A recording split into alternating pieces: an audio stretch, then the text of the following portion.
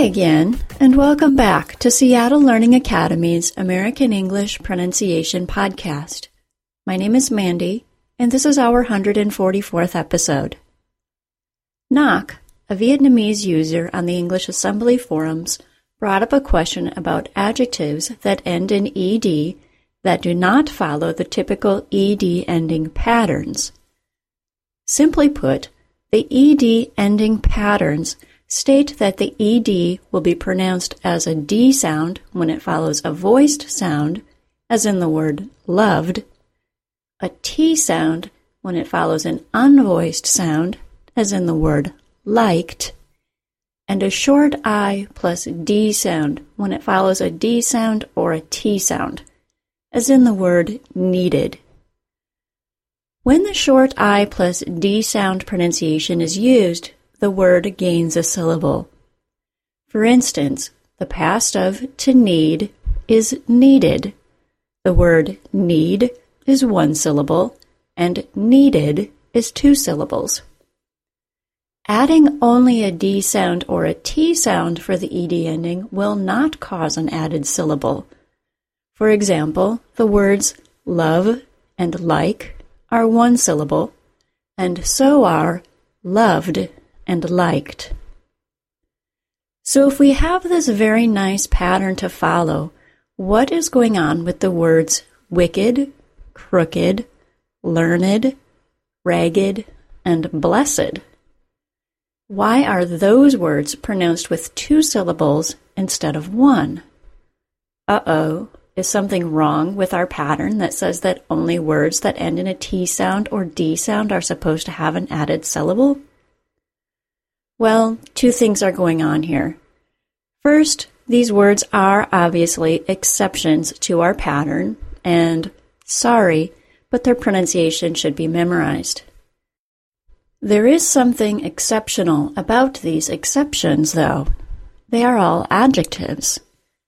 Now, this does not mean that the ed ending patterns only work for verbs and that all adjectives that end in ed gain a syllable. These words are still exceptions because most adjectives still follow the pattern listed at the beginning of this podcast. Grammatically speaking, the ed ending usually forms the past participle of a word, and the past participle can be used to conjugate verbs and create adjectives.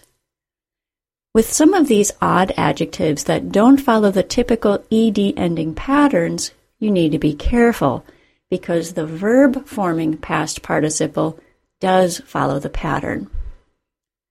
The two sets of past participles that you are most likely to hear in adjective form and verb form are the adjectives learned and the verb learned, and the adjective blessed and the verb blessed. If you work in a science field, you might also hear the verb wicked, but for most of us, the adjective form of wicked is more common. Listen to all 6 of these words and sentences. Learned, adjective. The learned doctor spent 10 years in medical school. Learned, verb.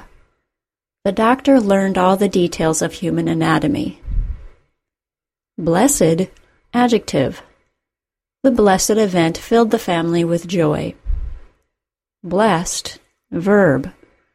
The priest blessed the child shortly after she was born. Wicked, adjective. I didn't trust his wicked grin. Wicked, verb. The water wicked up the piece of cloth. Remember, besides learned and blessed and wicked, the words crooked and ragged are also two-syllable adjectives.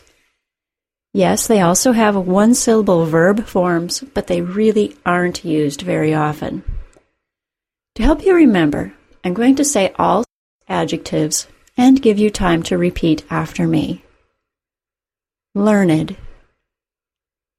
blessed, wicked, crooked, ragged. This was only one of the interesting topics that has come up on the English Assembly forums.